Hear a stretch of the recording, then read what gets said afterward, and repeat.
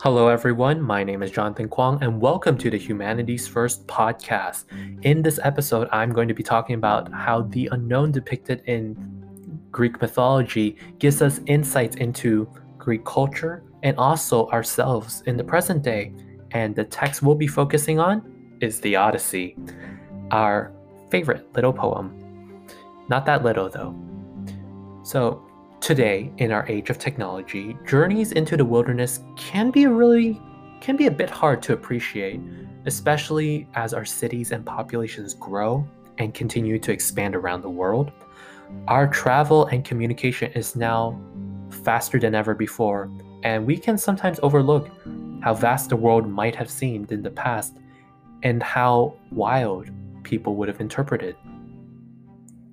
For hundreds and thousands of years, people lived and died within a short distance of where they were born. The civilizations and their existence were bounded by the wilderness, by the looming shadows of ancient forests, by these grand citadels of impenetrable mountain ranges, and by really hostile behaviors of the weather, the water that surrounded them. A journey to the next town was a dangerous quest, and it meant leaving everything that was safe and familiar and entering a completely different realm. The wilderness is it's usually defined as a space that's really uncultivated and not inhabited by humans. It's for like the wild, the animals. It's often a transitional space between destinations, so like an airport or a bus. And wildernesses are places you don't know about, you don't go to, and places you have no business to be. They are spaces of darkness. It's where the wild roam free. And in Greek culture, it's actually where most deities or even just mythical creatures live, whether it's the nymphs or the goddesses or the gods or just any of the monsters you might be thinking of when you think of a hero's journey. Those are usually within a wilderness. And it's where chaos and the wild roam. So I guess we should talk about what it means to be wild, or what even categorizes as wild.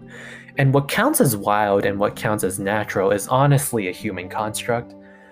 We decide what our standards are for something to be wild and what something to be natural is.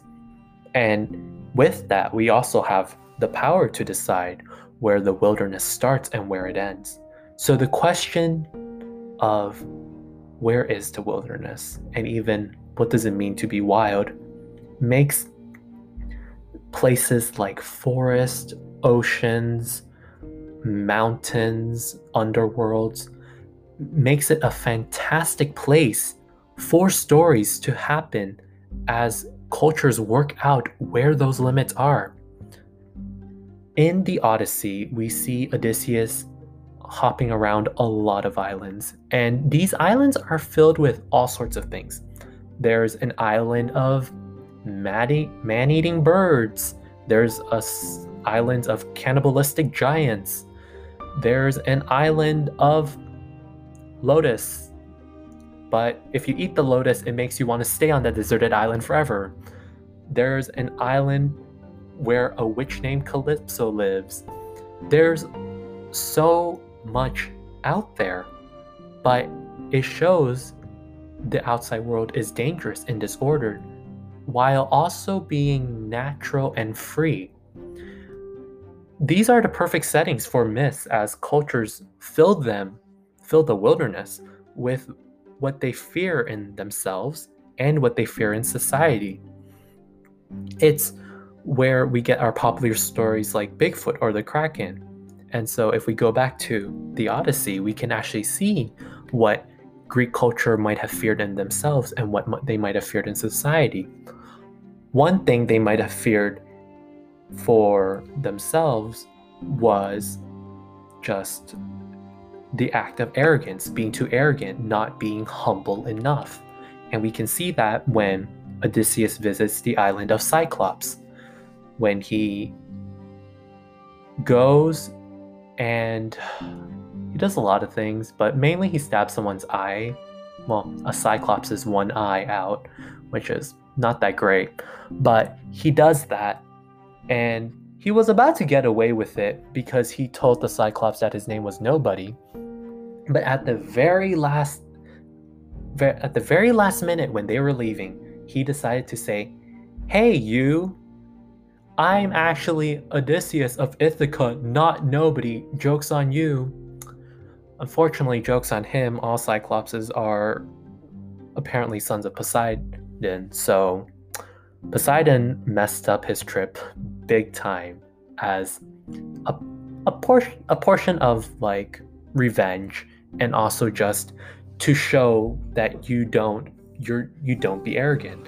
And that part of the story actually shows what Greek culture values, and also what are the consequences of that. What does it mean to be civilized, and what does it mean to be in the wild? In the wild, you're faced with a lot of like near-death experiences, and so you might even start thinking you're invincible. You might start thinking that you can take on a god, you can take on a mighty mythological creature. But this specific story shows, don't do that. Know your place. Know when to be humble and to stay humble. Know to keep your arrogance in check, and know to just always keep yourself safe, and don't do it for glory. And so the wilderness is where we banish everything we don't like about ourselves, our culture, or our society. It's where we can throw in things like sirens, or even Charybdis, that half broken, half not broken garbage disposal, Charybdis.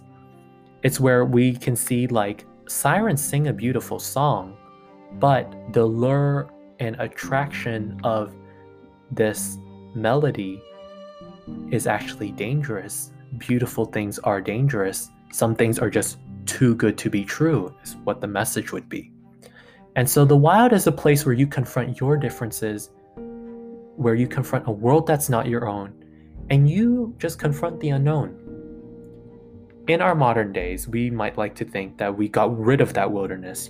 We've had mass deforestation, we've expanded our cities, our ships now just travel everywhere throughout the ocean. But there's always a little bit of wilderness within each of us and within our society. We might not know what's happening in space, we might not know what's happening in the depths of the ocean, and we might not know what's happening in our own journey. So as you hopefully continue on your high school career, you can look into what are things you might want to do, what are some things you might fear, what is that wilderness for you, what is the unknown. Throw it all into a place, and just like a story, confront it. Confront what you don't know. Confront what you don't know, whether it's an emotion, an experience, organization, a place, a class, a test. Like, go out of your comfort zone and try it, because that's how you make that journey. And with that said, will you continue your journey?